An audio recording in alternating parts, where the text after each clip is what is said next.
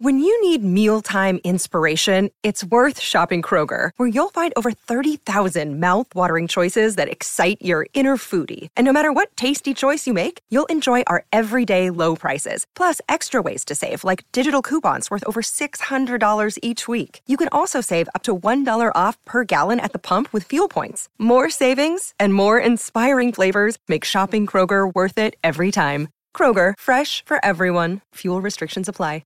Another day is here, and you're ready for it. What to wear? Check. Breakfast, lunch, and dinner? Check. Planning for what's next and how to save for it? That's where Bank of America can help.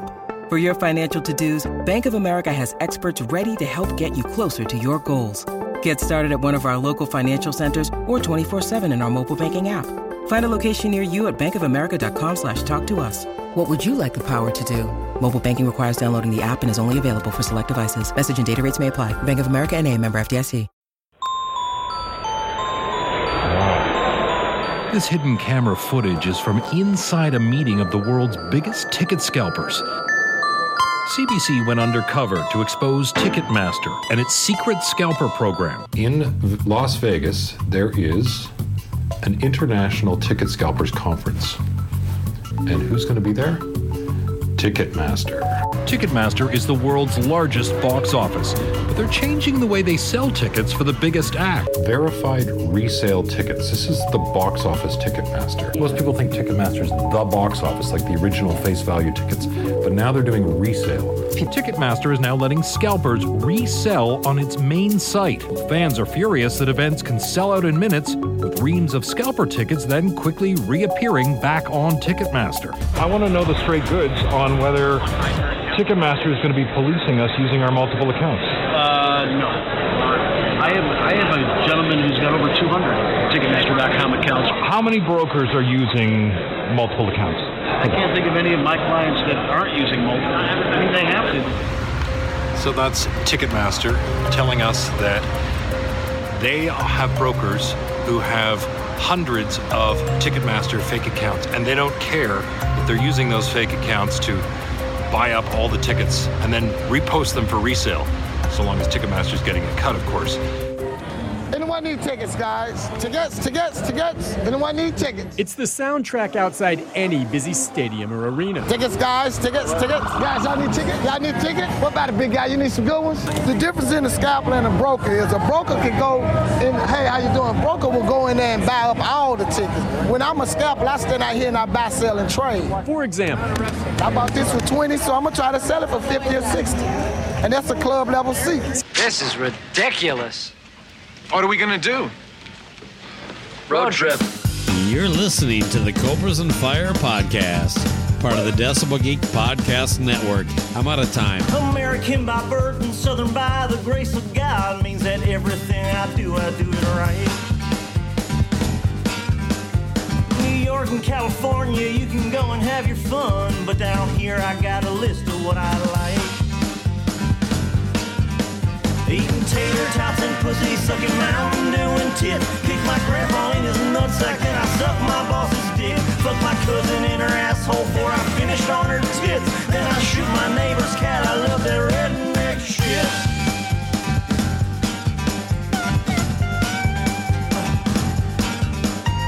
You can make your jokes at us and giggle all you want, but my friends and me, man, we don't give a lick. Can read this, then the bitch fell off. That's a sticker on a bike, sure, but it's also a tattoo inked on my dick. Taking pictures of my mama while she's trying to take a shit. Then I'm throwing rocks at cripples and I laugh when they get hit. Pull my pecker out at Walmart, then I pop my sister's zip. Checking off my neighbor's dog, I love that redneck shit.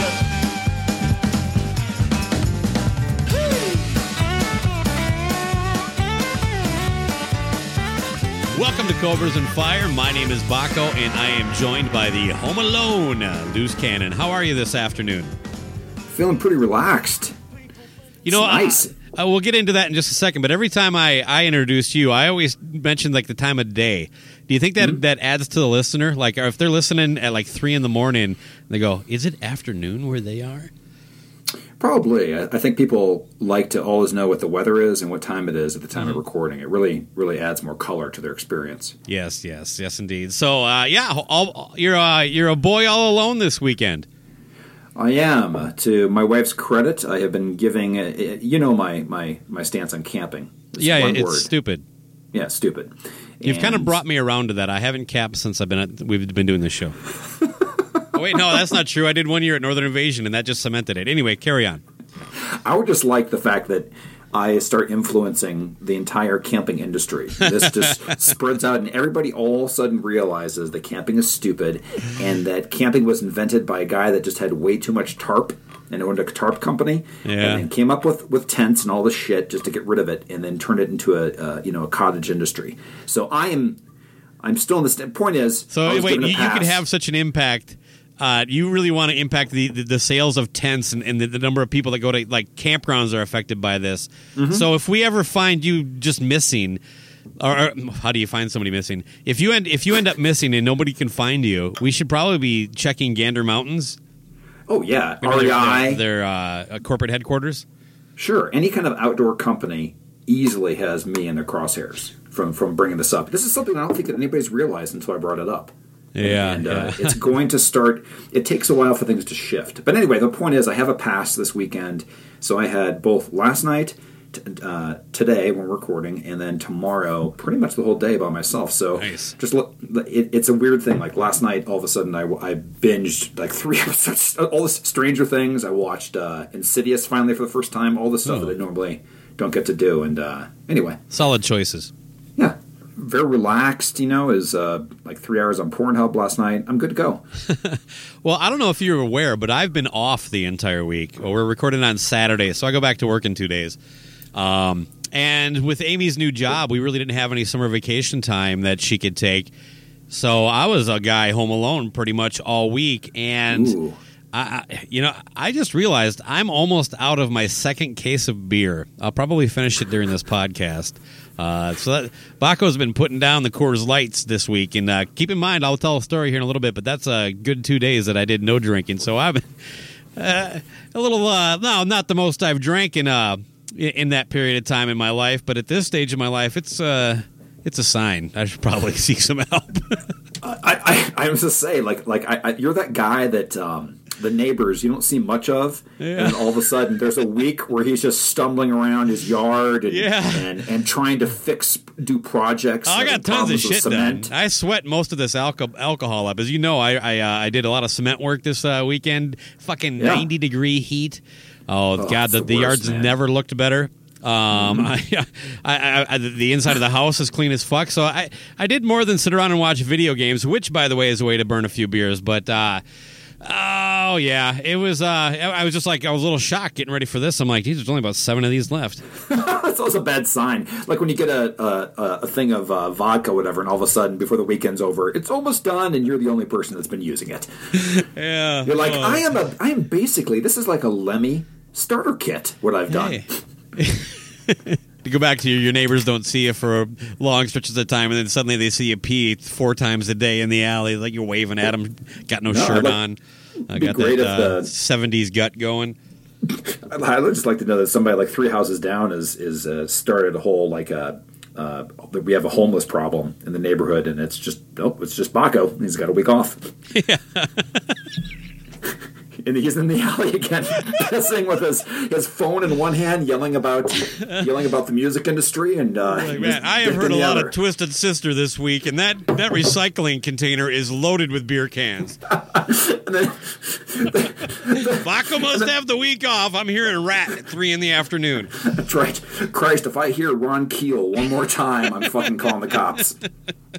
I got a cool Ron Keel story for you coming up. But hey, speaking of beer, why don't we get to this week's beer? Let's do it. Before I drink the last 7 Coors Lights and really take this show somewhere else.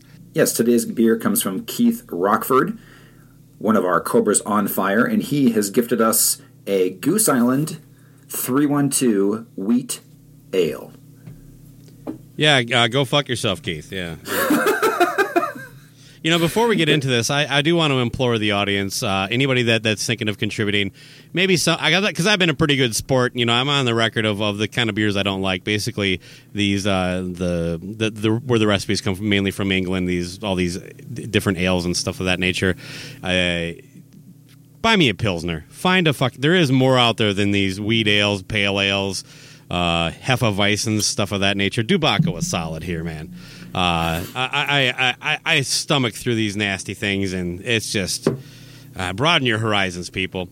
There's lagers, there's Pilsners, there's stuff other than these fucking thick-hearted. And Goose Island actually has an ale I enjoy. Of course, he gives us 2 choices, and that's not one of them, but... that's enough of me complaining. But I implore the audience to continue. Of course you do. Yes. Make sure you buy something that loose cannon can't weasel out of buying. But anyway, so we got us Goose Island Urban Wheat Ale 312. What is urban wheat even? It's like wheat grown next to a freeway. Like it's one of those shitty farmers markets in a downtown metropolis where you're growing all this fresh food. It's a community garden that has got the extra scent of exhaust fumes sprinkling over it all day. Like farm to table, except this is farm with smog and asbestos to table. So urban wheat ale. I'm sure that's going to get into it. You want to go first, or should I crack mine? I'll go first. Okay, go for it. I got a quick Goose Island rant, and that is, I lived around Chicago suburbs for about a decade. Oh, that's right. This is a Chicago beer, isn't it? Yeah. So this is one of the first kind of like famous microbreweries that got gobbled up by, I think, Anheuser-Busch. Yeah, I'll find out while you're reading that off. Yeah, but it's one of the big ones that got it, and. I will tell you that from someone that this was always on tap in the bars, as soon as they bought it, tasted different. They completely changed it. I'm talking about even the honkers, this one. So maybe it's changed since I've had it, but... yeah, it's 100% not a... So don't be fooled. This is not a microbrewery at all. You're just it says brewed and packaged by Goose Island Beer Company, but it mentions Chicago, Baldwinsville, New York, and, of course, Fort Collins, Colorado. Right. No, it's how many beers have we had from Fort Collins? Fuck. A lot. They make a lot there. But anyway, so I'm going to taste this. This was a pretty popular one. I haven't had this in just like I was saying, probably like 10 years ago as well. So let me just take a taste first. Unless you have anything else to say. A bottle or can? I got a bottle. Is yours in a can? Yeah, I chose the can because it was 30 cents less. But then I was like, fuck, that's 4 more ounces I got to drink. So that was a bad move. I should have paid the extra 30 cents. Anyway, okay. What do you got? How is it? Yeah. It is, first off, so it's 18 IBUs, so pretty low. It's not too bitter. And, a little bit lemony. I'm not a wheat fan, but I have to, and I can usually only have one of these because it's basically like drinking a loaf of bread with lemon put on top of it.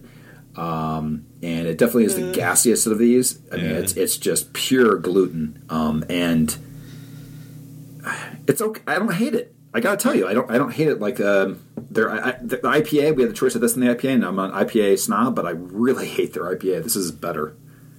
All right. Well, let me crack my. Is that it, or can I crack? Yeah, no, that's it. I mean, I don't know why I'm in such a hurry. I just want to get this over with. Rip the Band-Aid off. Yeah, that does not smell good. Hold on. Oh, this is such a unique flavor. It is shit. It's another one of those that, like, there's just not enough time to scrub it off your tongue, Yeah, I'm probably going to get a yeast infection from this. That's how it happens, right? Do men get those? A yeast infection in your mouth. Oh, yeah. Oh, hold on. Well, I got little breadcrumbs are falling out. Yeah, something's going on. It's fermenting on the way down. I can just feel it clog my my throat there. I wonder if the sequel for Deep Throat, the second movie, that she got a yeast infection in her mouth. Yes, that was brought to you by Goose Island Honkers Ale, or Goose Island 312. All kidding aside, yeah, this is a really it's strong as far as the flavor. It's not something I would want on a hot summer day, which I'm dealing with right now. No, it's heavy, and it's very heavy. It's maybe more of a winter beer. Although that lemony's hit me a little bit. That kind of gives you that summer feel. That's what I mean. It's not. At least it's not bitter. the worst beer I've had. I'm having a little fun at Keith's expense here, and but anyway, that's all I got. Yeah. I got to tell you, it tastes exactly like a beer from Anheuser-Busch I thought would taste. It is Anheuser-Busch, by the way. I just confirmed it. So, okay. Well, that would be InBev, then, right? Check this out. It was bought in 2011. They got a 42% stake in Goose Island that worked out for $38.8 million. Okay. So if you're that guy that started that brewery in Chicago, well done. Well done. Yeah, so, and thank you, Keith, for your contribution to the program. Just want to mention that the best place to get all your Cobras and Fire updates is our brand new sexy-ass site, cobrasandfire.com. You can subscribe to all your podcast apps from there with a click of the button, and you can see the articles that we've written over the years for Decibel Geek. You can buy a badass shirt. You can contribute to the show. It's got everything you'd ever want to know. You can also do us a solid if you're on Twitter. Make sure you follow us. We're at Cobras Fire. Find us on Facebook at facebook.com/Cobras and Fire. And you can find all the links to all of our pages, YouTube, everything, just by going to thecobrasandfire.com. Follow those links and give us a like, thumbs up, a rating, whatever you can do. That's a way to help the show out for free.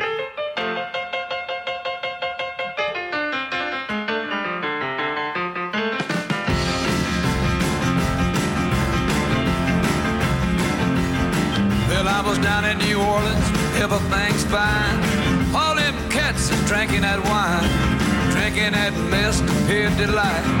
Now when they get drunk, they singing all night, drinking wine, spooty ooty, drinking wine. Wine, spooty ooty, drinking wine. Wine, spooty ooty, drinking wine. Pass that bottle to me. Hey, buying it by the gallon and buy it by the quart. Buy a blackberry, you're doing things smart. Knocking out windows and tearing down doors. Drunk, drunk, drunk, keep a screaming for more. Drinking wine, spooty ooty, drinking wine. Wine, spooty ooty, drinking wine. Wine, spooty ooty, drinking wine. Why don't you pass that bottle to me? Yeah.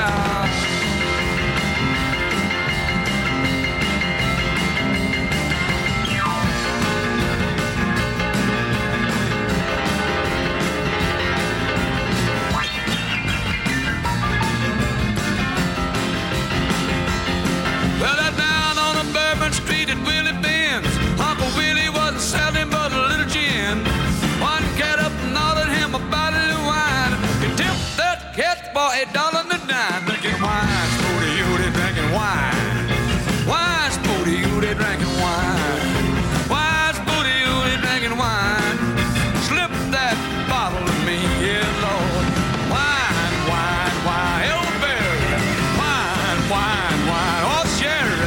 Wine, wine, wine, blackberry. Wine, wine, wine, have it had. Wine, wine, wine, good Lord.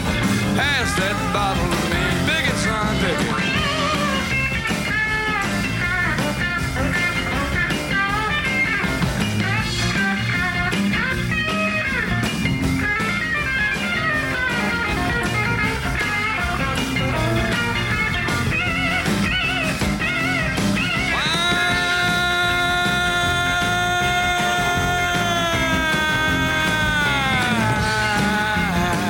Elderberry, woo, little taste of cherry.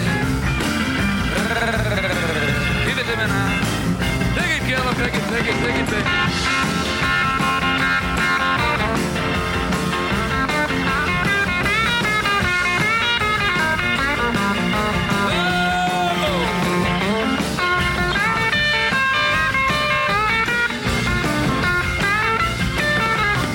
Wine, wine, wine, elderberry, wine, wine, wine, oh, cherry.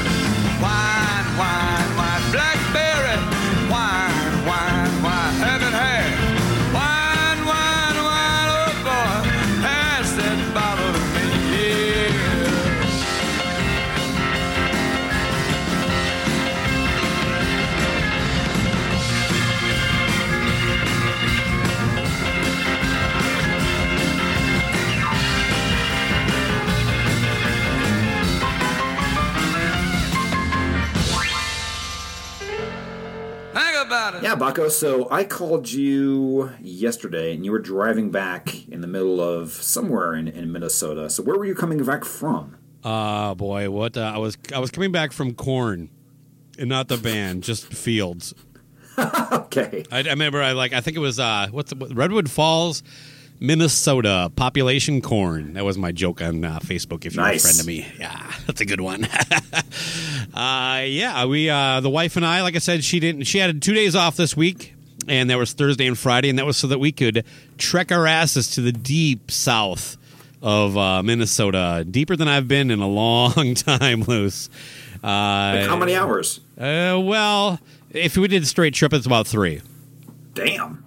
We did it kind of like a little mini vacation because this is basically going to be our big plans for the summer, because I have to put her life on hold to go to Nashville a little later here, spend some time with my bros.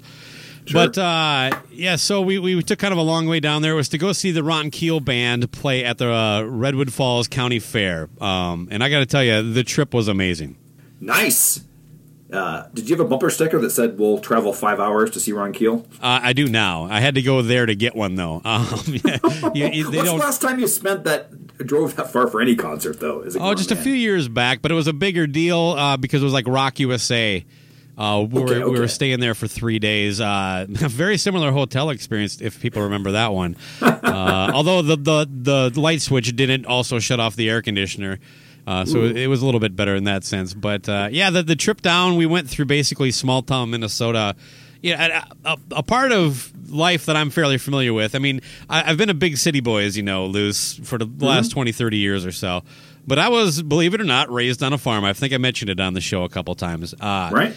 And so I get these back roads and stuff like that, but thank God for GPS and so many goddamn detours that take you so far out of the way. It's fucking ridiculous. But there's this German town called New Ulm, which is a little bigger than most of the towns we drove through. So we stopped there for lunch. We went into a cafe. It was about 1:38, and we got the dirtiest looks from the first two employees we saw. Why? They close at 2 o'clock on a Thursday. Fuck. So we were a little late for lunch. Okay. Yeah, that's never a good sign. Especially also when the cafe, the only way you can find it was longitude and latitude. Yeah. Well, the only other restaurant on the downtown street was already closed.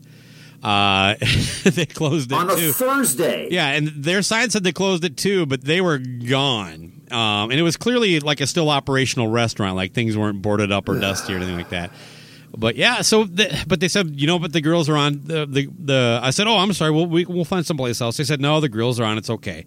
By the way, we got our food fast as fuck, which turned out to be not a good thing. But yeah, it turned out the grills weren't on, and so they had to cook our food in frying pans. And I got food poisoning like within about 45 minutes of leaving there. Oh, good Christ. Yeah, and it was just like I had the worst hamburger I've ever had in my life, and I've had my dad's cooking. You can't really fuck up a hamburger. Just cook it medium. Well, it was shit meat. I mean, this must have been that stuff that comes in those pink tubes. That's what they use, but it was like they even admitted they didn't prep the food the way they normally do. It was bun burger bun. That was it. I had sauerkraut because it was called the New Ulm burger, which is a German burger. But yeah, the sauerkraut was like just disgustingly mushy and shit. And I don't know. We went to an antique store right next to it right afterwards, and by the time we were out of there, I was clear that something wasn't okay with Baco. And then by the time we did get to Redwood Falls, which was a few hours later, it was clear I was going to be spending some time on a porta potty somewhere. Fire hole! Expelling all this. But can I just jump in real quick, though, Baco? Yeah. Okay. So will this now cement... I have always had this thought. I will never eat anywhere that is between 15 minutes to a half hour to close, because that is why you got food poisoning. They give zero fucks. Yeah, I typically don't. I can't remember the last time I would have. I've worked in restaurants a lot during high school, and we weren't allowed to turn things off until the door was locked. You know what I mean? And so that means your last customer was already in. Right. And so it wouldn't have been a problem any place I've ever worked. So I was going to leave, but because she brought like menus and water, now I felt like a dick. I understand, but you have to realize that's you never know if that person has to go somewhere right at that time and you're delaying his exit. Well, again, I've worked in restaurants. That shouldn't be your fucking plan. Well, I know, but my point is you didn't get the normal rub. You got the ball sack rub on your burger there, buddy. Well, I happen to know the chef was a female, so I don't know. Then you got the muffin ruffin. I got a little squish rubbed on my meat. That wasn't the squish you were looking for that weekend. Yeah, not the kind of squish I was hoping for. No. But, God. We safely made it to Redwood Falls with my bowels intact. So I did a quick trip around town to get the lay of the land. And after that was done, about 2 minutes later, we checked into the hotel room. And we get to the hotel, and there's like this, 8-year-old girl holding a baby outside of it, and the baby's got only diapers on, and it's a fucking 95-degree sun. Sure. And I go in, and it says press 0 for help, so I press 0, and she comes in. And she says, they just went to the Ford. No, I'm saying with the baby in her hand. With the baby, holding the baby. Okay. Yeah. Okay. And so I'm like, I'm here to check in. She's like, I'm sorry, they just went to the Ford. I don't know what that means. Who is they? Am I not allowed to check in? I can only read by the body language here that it's a problem right now. So apparently there was a Ford dealer in town that the one person who could help me out was at. And we are checking the Ford. The Ford. Yep, I was at the Ford. So, and our check-in time was at 4 o'clock, which means, and we were there at 4:08, something like that. Sure. That means the time they want you to check in is the time this guy's running personal errands. He has all day to do it. But what's the name of this motel, please? Oh, Smart Choice Inn in Redwood Falls. I booked her on Booking.com. Across the street was a much nicer-looking hotel that if I didn't have to pay for the room to cancel it, I would have done it in a heartbeat. Sure. But we get the room, and it's a clean enough room, and the air conditioning works, and the light doesn't shut off the air conditioning. So that was really the only nightmare there. But we get to the fair, and it is like, these are old fucking rides. I joked with you that, I literally may have ridden on one of these rides when I was 10. The old light bulbs, and it is just scary as fuck. I posted some pictures on Facebook for people that want to check it out. I think I don't undersell it by saying it was kind of scary. However, the main stage where the band was it was a perfectly well-built professional structure. I didn't expect that considering the initial thing. Sure. And I also shared on the Facebook group one of the most brilliant ideas that I've never heard of before. 50 empty beer cups will give you one free beer. What a way to get your fucking festival cleaned up for free. Come on, Rock USA. I just want to be next to the guy that has this just huge stack of cups that he's holding. But fucking people are going to do it.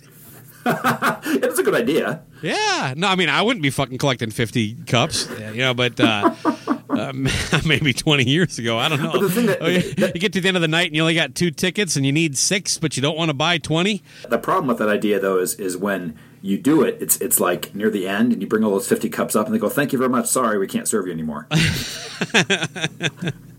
No, you got to do it throughout the day. Yeah. You missed cutoff. But yeah, you could tie that into all sorts of things. I think it would be a brilliant move by all festivals. What does a beer cost them, really? You know what I mean? And how much is the cleanup crew? But the main event, of course, the Ron Keel Band. Now, the draw for me was that it was the full band.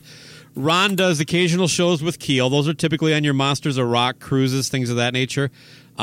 He does solo shows a lot, and there's one of those coming up in Minnesota here with our boy Corey Harker at Uncontrolled Noise Radio is hosting it. Oh, cool! And but he doesn't, he kind of ventures, like he's coming to Colorado with the band. I think you should check him out. Okay. But yeah, it's kind of like he ventures out to like he just played some Harley Davidson Fest, so a lot of things like that. But no real full on tour. It's just not really the reality of the business right now for him. But so just knowing that I was going to get to see this whole band, was kind of an opportunity that I thought was worth 3 hours of my life. As you know, I adore Ron as a human being, but that's more a recently thing. I've been a fan of his music for a long time, and that new record is probably the best of his career. And they played, well, first of all, I get there, and Ron is sitting by the side of the stage smoking a cigarette. So he brought Amy and I back to hang with the band while the opening band played. And I got to meet the whole band, and they were great. And we were kind of hanging out. He's like, let's go into this, one of the motorhomes they're in, because they got air conditioning.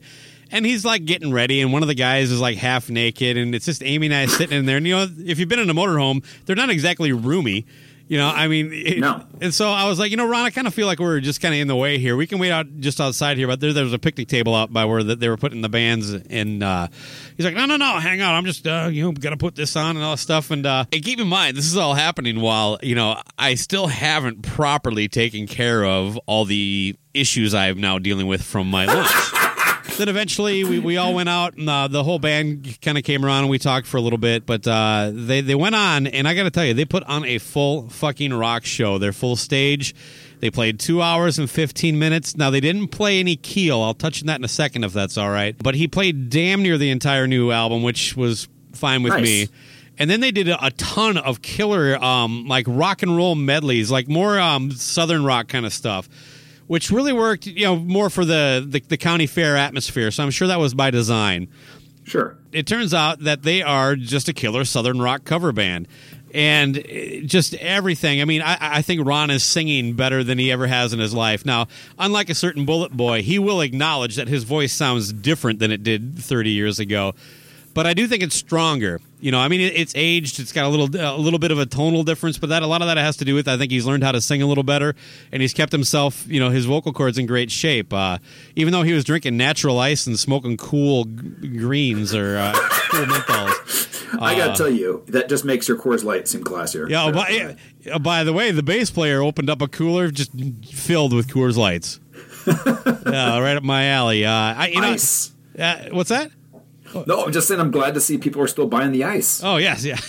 It was Natty Ice? Natty Ice. Oh, my God, this guy's my hero. Yeah. Already. We are. I'm starting to become... Ron Keel, can I just talk about him for just a second? Okay.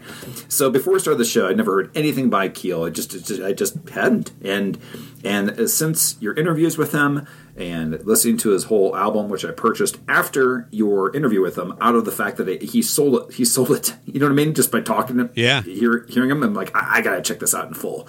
Love it. Love his new album. And then I just started looking online about like kind of his history, and there's a lot of stuff that I have in common with him too, as far as the just general stuff he likes. Like, did you know his favorite James Bond movie is View to a Kill?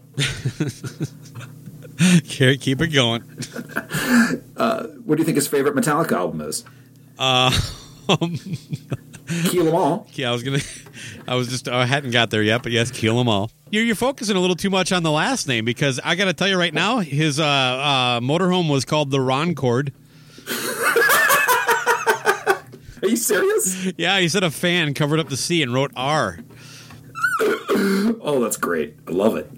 Did you have any more? You know his favorite Steven Seagal movie is? I'm guessing at this point it's got to be Hard to Kill. No, it's Under Siege. Okay. Oh man, yeah, no, he's a funny guy, and he remembers everything. He remembers the show. He remembered my wife's name. He also was a dick and remembered that I tried to book him on Valentine's Day, and he's like, "You might want to spend that day with your wife," because I didn't actually say, "Are you busy Valentine's Day?"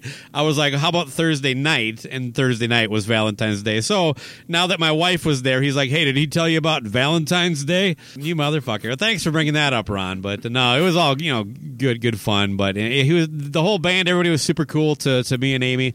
And like I said, I can't. I mean, they just had so many bits. The drummer comes out with a cross and sings Johnny Cash. Nice. I mean, the band is just spot on tight. I mean, they just delivered everything. Crystal clear sound too. They got there and they said they sound checked for like 3 hours to get everything dialed in. So he brought his own crew, brought his own setup, and made sure that the evening sounded great. And I couldn't be more grateful for the. Well, first of all, he's been a great guest on the show. I love the record. He's been the soundtrack to a lot of low times in my teen years, so I appreciate that. But just to see this kick-ass show made it worth the trip, made it worth the food poisoning. It was a little touch and go on the bus. I may have had a alternate reason to want to get out of that Winnebago, if you know what I mean. The rumblings were there, and Ron's like, no, stay in here. And I'm like, yeah, you hear that, gut? Stay in here. So anyway, it was a blast. I'm glad I went. It was worth the trip there, worth the way back. All that good stuff. And, it gives me an excuse to play something off the new album. Sure. And I'm sure a different version of this will be on this posthumous album, Keeled Over. What do you think about that, Ron? No thanks.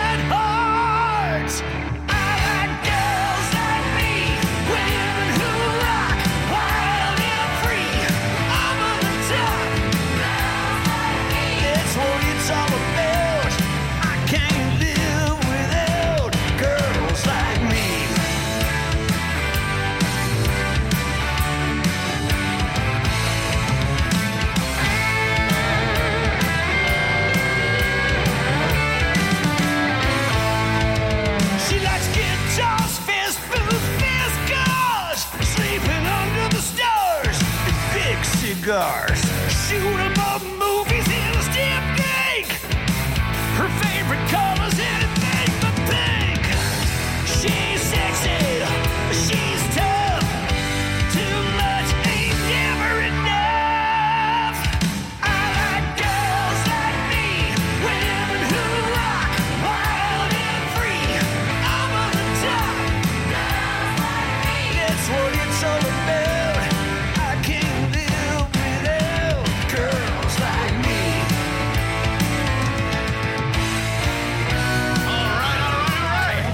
Everybody for coming out to the Platinum Cabaret.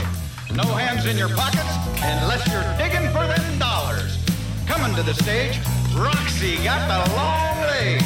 She's sexy and half naked. And as always, all looking, no nookie.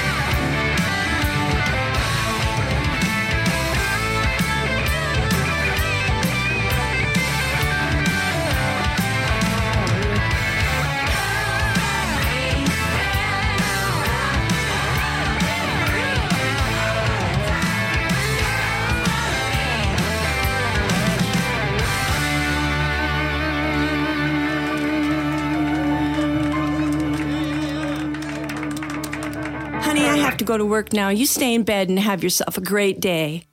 I took in a show recently, The Glorious Sons and the Struts, but before that, a couple weeks ago, you actually saw it with Stephen Michael out there in Denver, Colorado, correct? I did, yes. Stephen Michael of the Growing Up Rock podcast and fellow podcaster at Rockin' Pods coming up here this August 9th and 10th in Nashville.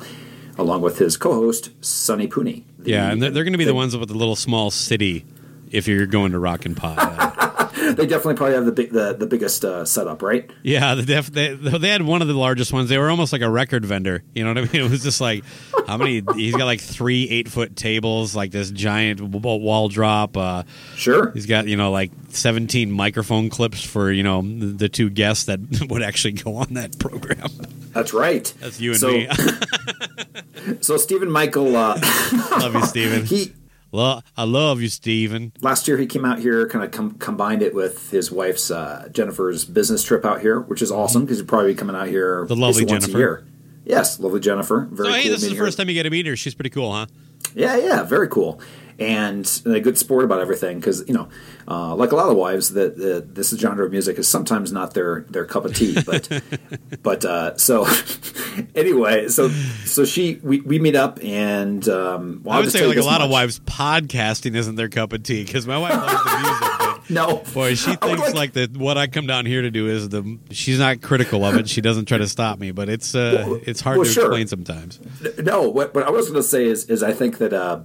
At Rock and Pod, if Baco and I are doing our own little thing, if we're doing a presentation, if that comes to pass, then I think we should just say, like, who here has a stronger marriage as a result of being a podcaster? Oh, my God. We should do a panel called Stronger Marriages Through Podcasting. No, I just want to see nobody move their arms. Because nobody's gonna... How many people have since moved to an efficiency apartment since starting their own podcast? Who here is a better father as a result of being a podcaster? Okay, we're 0 for 3. Moving on. No, I don't think you got my joke then. Oh, I didn't. I'm sorry. We're 1 for 3. Yeah, okay. Well, I used to have a nice house, 3 bedroom, 2 bath, had a nice big backyard, 2-car garage. Now my wife has that, and I have an efficiency and a cat. Yeah, and I wasn't aware they still sold air conditioners that stick in the window. Do you think you still get those beds that stick in the wall? The Murphy bed. Is this the living room or the kitchen? It's both. It's both. That's right. All right. Anyway, the future of podcasting, people. Mm-hmm, that's right. So anyway, so fellow that would have been great, though, when I asked Eddie Trunk where he thought podcasting was going. He's like, well, I think it's going to result in an uptick in people renting efficiency apartments. Divorce attorneys, if you can find a way to streamline divorce, it's a good way to get into. I got to tell you, right now I'm thinking of starting a side business where Google knows everything about you. You just hone in on anybody that's a podcaster for being a divorce attorney. Yeah, just Google married podcasters and start counting the days. Like start sending them flyers. In case your marriage falls apart because you're a podcaster, here you go. Or maybe if you want to be shadier, you could actually start hiring people to mess with their lives to make it look like podcasting is destroying their family, and the wives take the lead. You that's what you got to do. You got to hit the wives, get them to leave, and then you get the business. Well, sure. There's all kinds of ways to do it. I mean, I think that basically it's going to be standard when you're going into going to court. They just ask, by the way, my husband is a podcaster. Done. You get 60% of everything. Ma'am, he's 55 years old, wearing an Out of the Cellar T-shirt. I assumed.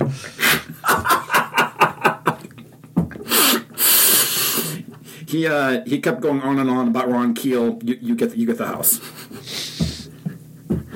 He gets the hot tub with Ron Keel. Anyway, getting back to this, so Stephen Michael, he basically got here on like a Wednesday or Thursday or whatever before the concert on Friday, and he calls me, and this is his question: "Hey man, I'm bored. What's there to do here in Denver? This is like noon. Can I do this real quick? A Thursday. Huh? Hey man, this is Stephen. What's there to do in Denver before noon?" Yeah, so he asked me basically, what's there to do, and I know Stephen Michael from podcasting and doing a show with him here and there, but I don't know him as a person, fellow really. Decibel geeker too, right? Yeah. So that's it. So I don't know the man personally. So that's like, what do you want to do? I don't know you. So I'm like, do I tell him about? There's no YNT concert during at like 1 o'clock in the afternoon on Thursday. I'm aware of it. I'm like, you guys don't have a Dave and Buster's out there? He's out there playing Pac-Man, like $1 a shot. He's at the counter with just a pile of tickets. Gets a fanny pack. No, but I was like, what about? I'm like, okay, you're in Denver. There's a billion things to do. I go, I was like, well, maybe there's like 4 or 5 museums, but you don't seem like you're very cultured, so I'm not going to recommend that. But I'm like, you can go hiking, you can go to the mountains, you can do all these things. You know, there's some outdoors things, there's entertainment, there's so many things to do. And he's like, I'll consider it. And then I call him back in like 2 hours. I'm like, what are you doing? He's like, I'm getting lunch. It's the same thing as Pooney showing up in your town. He just says like, hey, it's a Thursday at 1 o'clock in the afternoon. I'm in your town. What do I do? Head down to the DMV and look at the mugshots.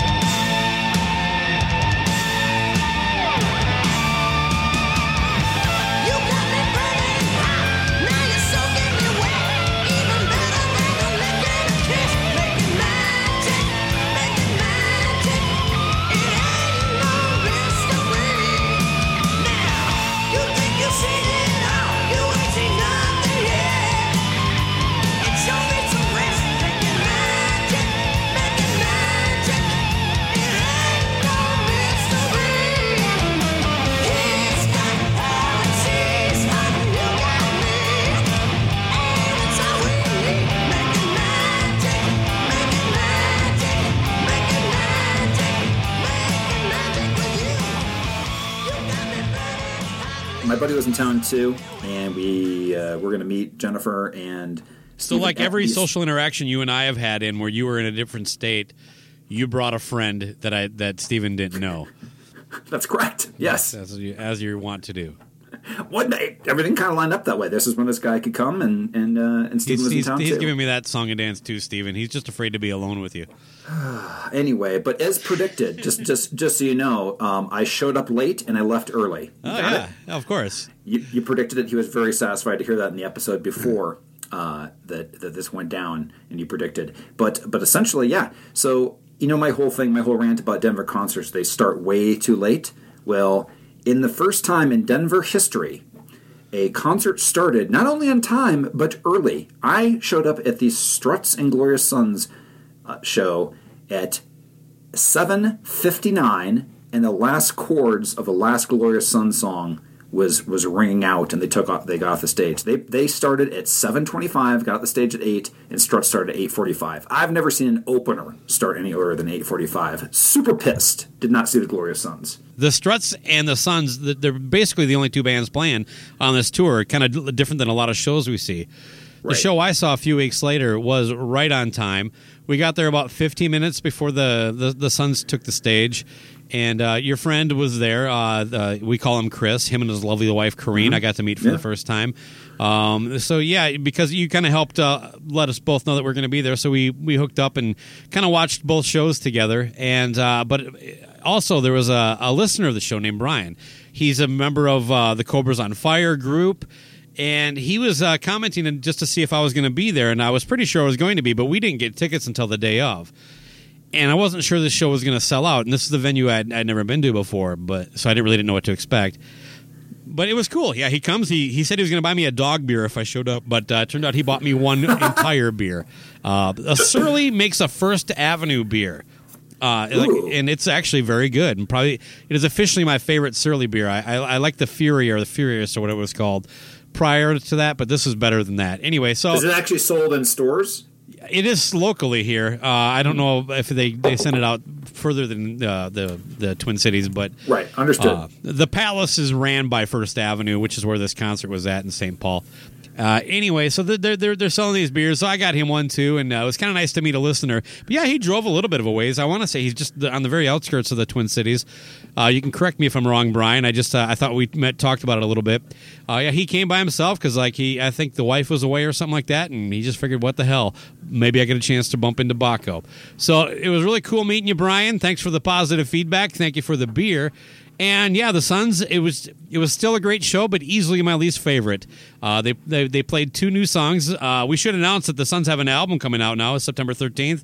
I thought that kind of came out of the blue. And they played. But didn't he come there because he didn't know about the Glorious Sons before he heard the show? Well, he said that he got turned on to the Glorious Sons because of our show. That's what I would love to hear. Yeah. Oh, yeah. Absolutely. If we're getting people exposed to music and they're checking it out, whether it's old or new, like the Sons, we love to hear that. It's nice to know that we're, like I said, we've mentioned it before, that we're not talking to a wall. That there are actually people turning ears on and giving two shits about what we have to say. So yeah, Brian, thanks for that. Probably more than anything, but. Yeah, and got to talk to Chris for a little bit, and but his wife was really getting antsy by the end of the Struts. It turned. Apparently she's not a big rock concert person, but like I said, I don't mean that as a criticism. It just sounded like this is a little bit more than she thought she wanted to get into. But your boy Chris, he was. There's no way he could have a better time than he was having that night. It's because he never goes out. Well, the Struts are not a band that I like as much as him, and they're fine. I enjoyed the show. My wife Amy loves them a lot, so that's worth it alone. That a band like that, she likes a band like that I can at least sit through and stuff. They have some songs I like, but for the most part, it droned on for me a little bit too, Corrine. But not for the people who were there who loved them, and that's Chris and my wife. But so the Struts for me is kind of the same thing. I liked about 4 or 5 songs off the first album. Second album, I completely dismissed, way overproduced.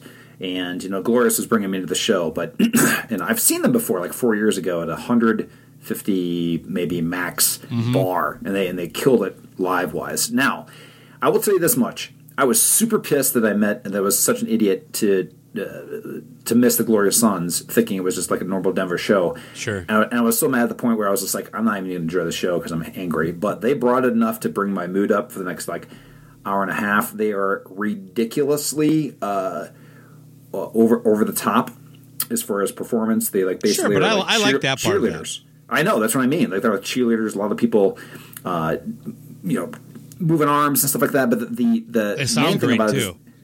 Sound great. The whole Freddie Mercury thing. Did he play "Don't Stop Me Now" as an encore? Not that I recall.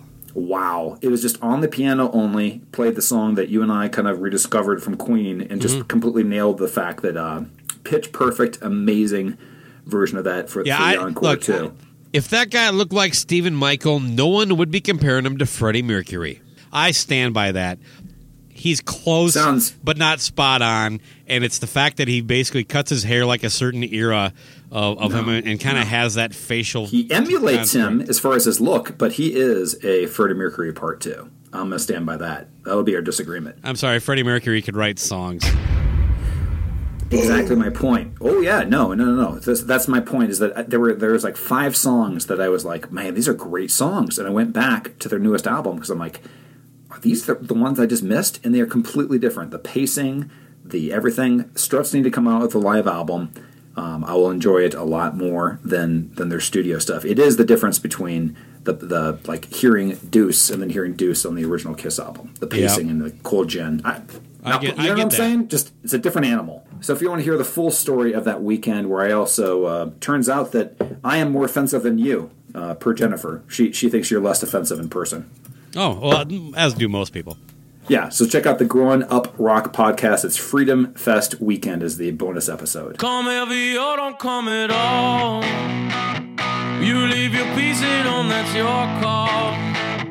It never paid to be merciful. Come heavy or don't come at all. Come heavy or don't come at all. Been here before and watch a better man fall. I smell the beer on you, boy. Come heavy or don't come at all. I will put you down. I will put you down. I will put you down for king and for country. I will put you down.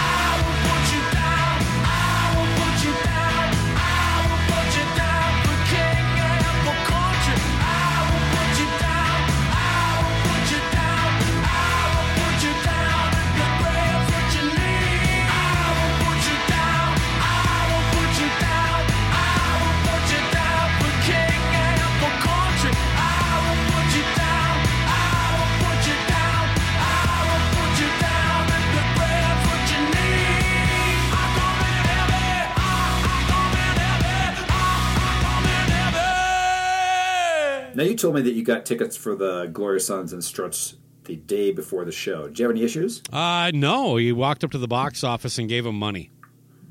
Huh. Okay. My only concern was that I thought it might be sold out, but yeah, no extra fees, $29, baby.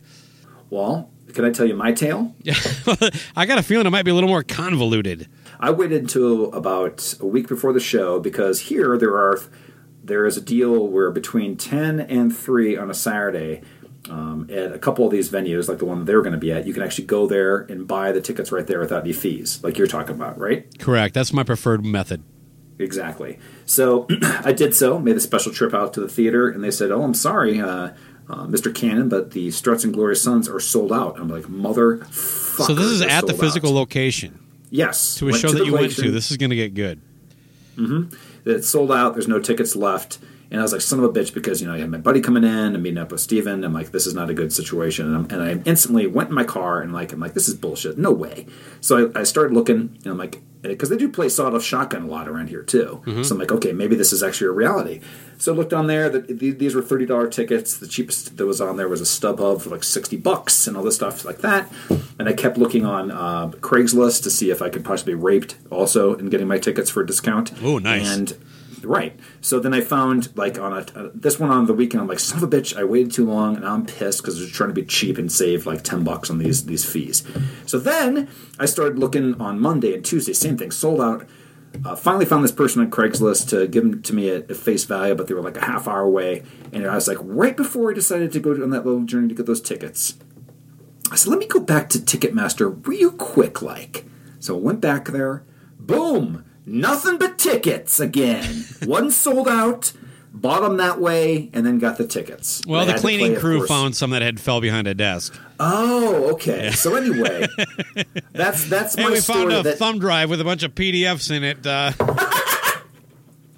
So the time that all of a sudden that was the weekend that you didn't have to pay for service fees, dynamic pricing. I don't know what you want to talk about next, but I'm guessing it transitions well. Well, yeah, of course we both know where we were leading into with this, and that's the recent news that cemented something we got into, I don't know, it was a few episodes back, maybe a couple months. I'm not exactly sure which one it was, but we talked about the dynamic pricing, and I even talked about one of the concerts that are involved here, but it turns out Metallica is involved, as are other artists. They just don't really mention they don't mention others specifically. They're involved in basically moving tickets away from actually being available to the public into a resale secondary market, and then they get a cut of that.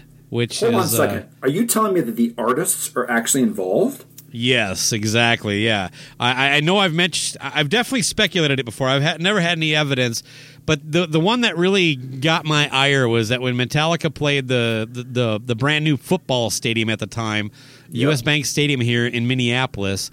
The tickets went on sale, and they were gone in like 10 minutes. And it just seemed... And then they were immediately available on StubHub and Ticket King, things of those secondary natures. And to the... What's the seating capacity roughly there? It had to be at least 60,000 people. Okay. I think it's maybe 50. I think it's like 66 for a full football game. You might lose some of that. But the stage is at an area where there isn't a lot of seats behind it. So you probably don't lose too much, and you get the whole... In other words, a shitload of seats to go in 10 minutes. Exactly. And look, it's happened, but it really hasn't. Right. And the thing is, like, if you go, like, look for, like any concert you want to go to, just type in Metallica tickets, you'll get all these websites that are all offering them for sale, and they'll all have kind of official names, like some of them will actually say Ticketmaster, and it won't be Ticketmaster.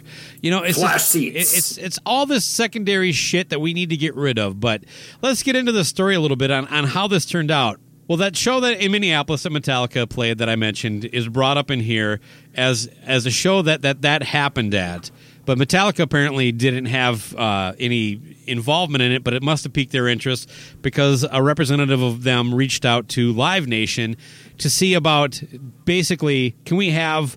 I don't know, there's some, it was like 88,000 tickets of a whole tour or something like that they wanted for themselves to sell on the secondary market. Now, can I jump in here real quick before you go further? Yeah. About the Live Nation? Okay, so I believe this is relevant in a point you'll bring up later, and that is that this entire tour, they did not use local promoters. They decided to sign a deal with Live Nation to take care of all the tour dates. Yeah, correct? coincidentally, Live Nation had brought up the promoter they were using on their last tour. Right. So called Frank Productions. So they did that, and they inked a deal before we go to the ticket parts that Metallica from this tour would receive 95% of the gross, not the net. 95% of the gross, which ended up making $111 million, so that's roughly $105 and change going directly to the Metallica Corporation. So now that part not that rare. You can thank Led Zeppelin for that. Going back to their manager was the first one to kind of spearhead this idea that the artist should control a bulk of the money. You're just a promoter. I think 90% is probably a little more common. Yeah, they got 90 on one of their once Zeppelin blew up, he like pushed for 80 or 90%, and that was 40 years ago. So I got to believe Taylor Swift, Kanye West, Beyonce, they're not even putting on a pair of shoes for less than 90%. Okay, but with that said too, I believe that's a lot Live of money. Nation. That's a big percentage. So at first, it said to me, like, why would Live Nation do this for like $6 million or whatever the difference is of the percentage of the $111 million? And that is because all those fees are usually about 30% of the ticket price. So let's just call it that's $30 million in fees plus that $6 million slice. So this tour is going to make them at least $36 million, Live Nation. Correct. And as we're about to find out, they're also getting a piece of the secondary market. They always were. Right. They've been involved in it and instrumental in making it legal. And just convoluting the whole process to make it harder to figure out where the money's actually going. Break it down. Let me break it down this way. Let's say there's 1,000 tickets, and they're going to be sold to the public. And so Metallica would get 95% of that $1,000. Now, so that those tickets are being purchased, and then so Metallica gets that cut. And then they're resold on a secondary market, which, of course, has a price increase. Through this deal, Metallica would get 40% of that. Live Nation would get 40%, and the dude who brokered it got 12%, and some other guy got 8%. Now, the percentages are somewhat debated in this piece, but not by much. And the idea that, like, all the parties involved just continue to get more money, it just shows you, like, how fucked this whole process is. And people can bitch about greed, and I get all that. You know what? It's difficult for me to defend anybody, and I'm not going to. You have enough money if you're Metallica. You fucking should anyway.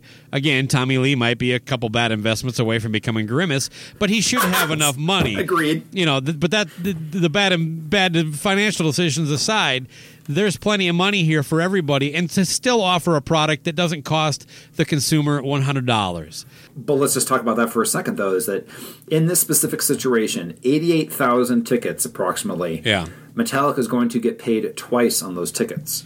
Yeah, but the one thing that I didn't get to that I think is important here, the only way they could do this was to basically sell these tickets to another company that they kind of do this all the time as, is those like a fan club pre-sales. I've always wondered why the pre-sales even existed. They make no fucking sense. You can get the pre-sale code without being a member anywhere. They sell out usually in 10 seconds. They're never premium seats.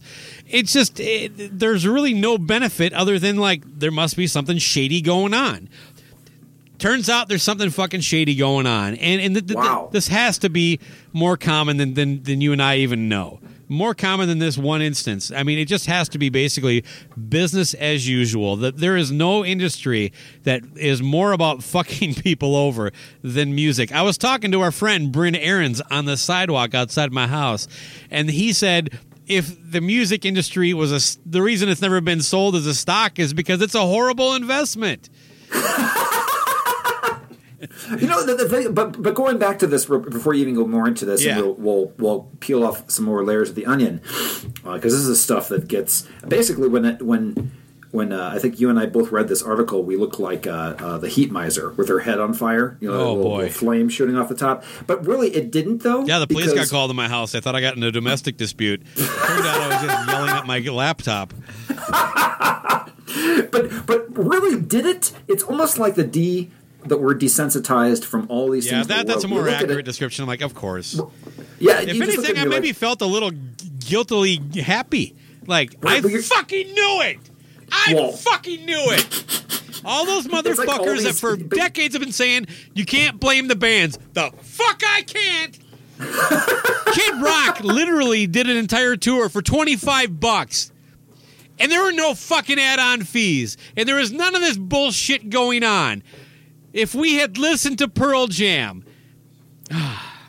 Well, I know it's all that stuff. Like when you see they're that, just you're like, greedy. Okay. Right.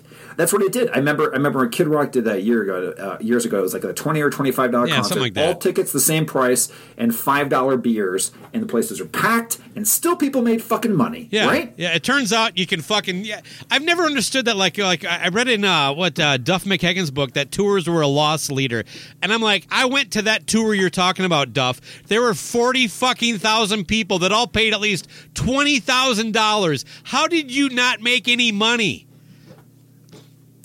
Well, it turns out because they were late and had to pay union fees. But anyway. But if you show up on time, like 2 hours late.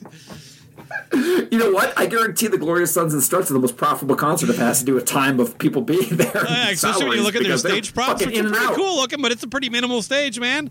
It's clean. Yeah. Clean, baby. Yeah, I will say this. The Sons need a little help setting up how to arrange a set list. But I will tell you also that both of them sounded great, and there's no orange amps, so I don't know. What do you do? I'd go. There's no explanation. They must have been. There really isn't. Like those ones that were on stage when I saw a band that sounded like shit. They just were props. This is the opposite with empty. them. They're actually playing through them. They're just off stage. Right. It just depends. Yeah. But back to this nonsense. Back to the scam that everybody already knows has been going on, but is laid out in detail. 88,000 tickets, double dipping, percentages, people on planes, they're complicit. Technically not illegal either. That's what I love about it. What?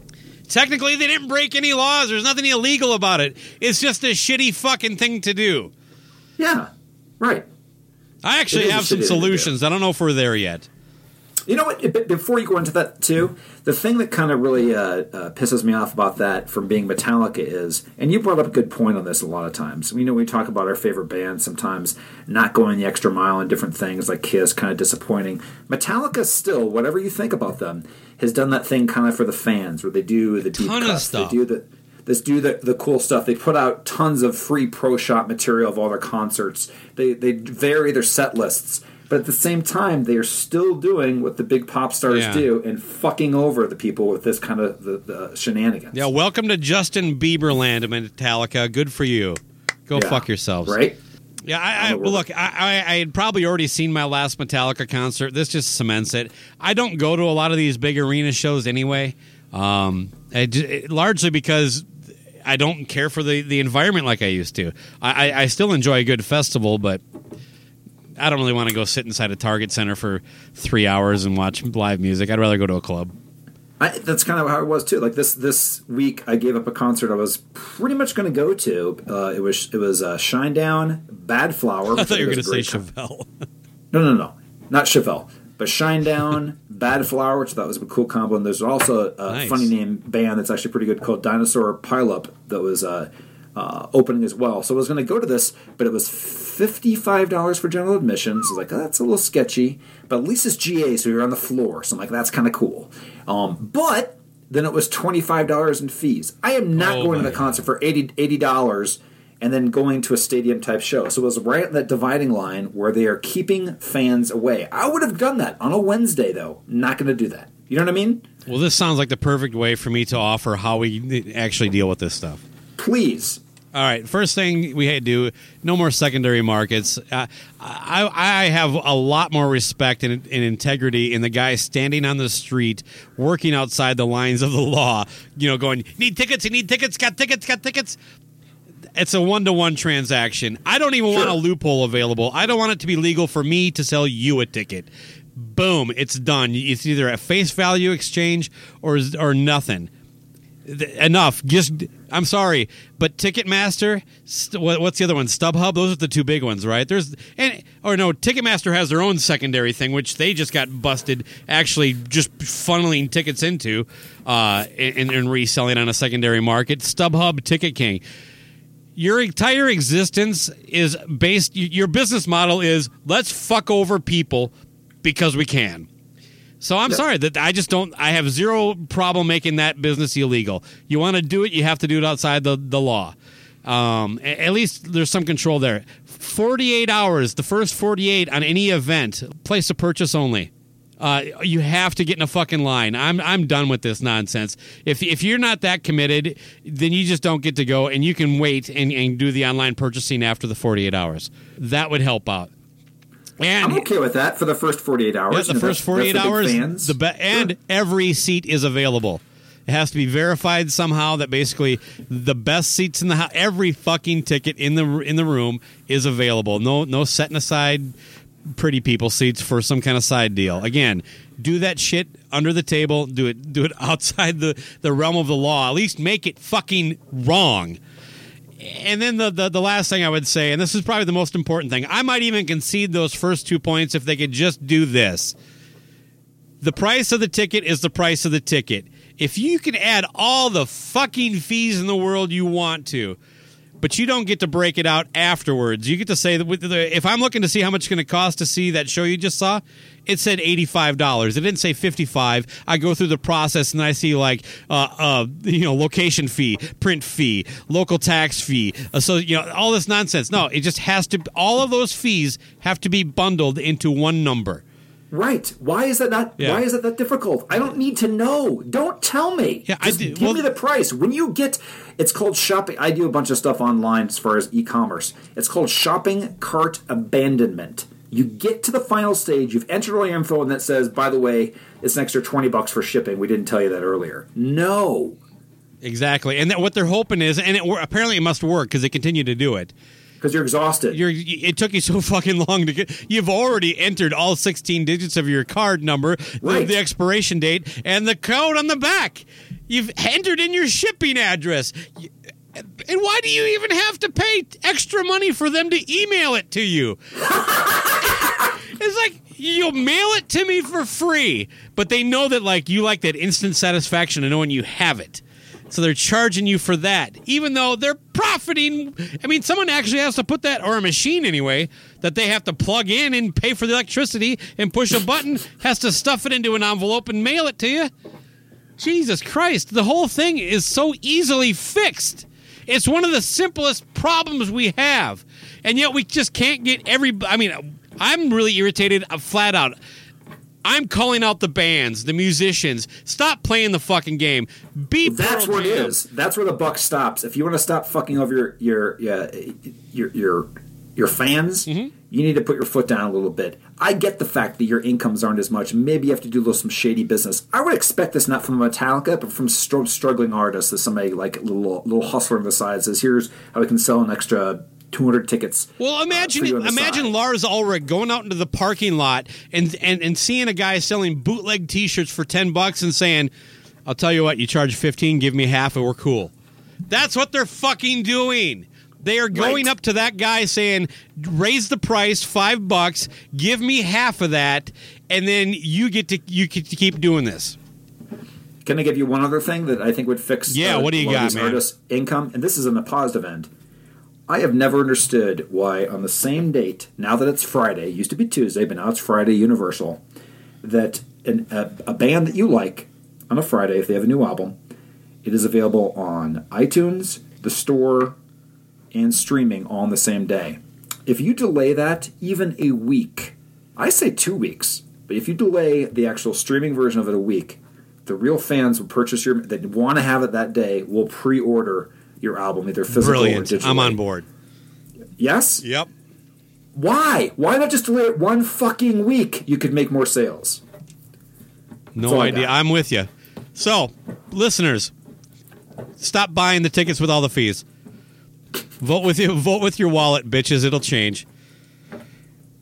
You know what, though? Unless it's a band you really like, then you gotta go. I think I cracked the code on this whole scam. All right. You know what it is? Well, no. I haven't heard it yet. It's a profit deal. It's a profit deal. Oh, Baco, I am angry at Metallica. I'm angry at the whole machine of the music industry. I'm about to pass out in my own filth on the couch. Let's get out of here. I am with you. You ready to get out of here? Oh, fuck yes. Rock's not dead. It's hiding in the ticket fees.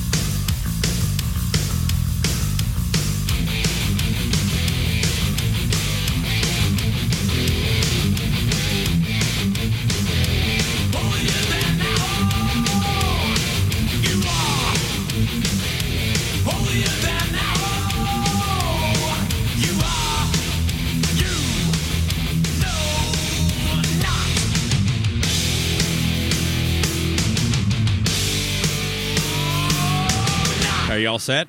Yeah. You done being pissy with me? I'm not being pissy. I'm just being in It's NFL draft season, and that means it's time to start thinking about fantasy football.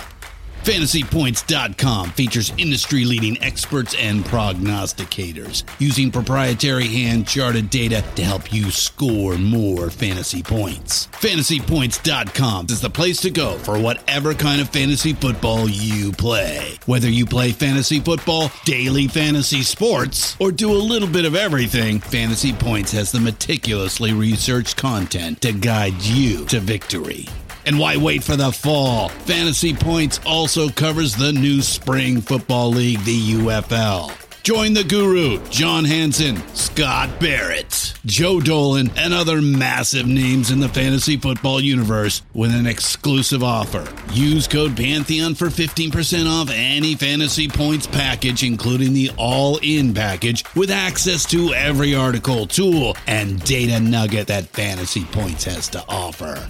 That's FantasyPoints.com and code Pantheon for 15% off at Fantasy Points. FantasyPoints.com, code Pantheon. Score more fantasy points.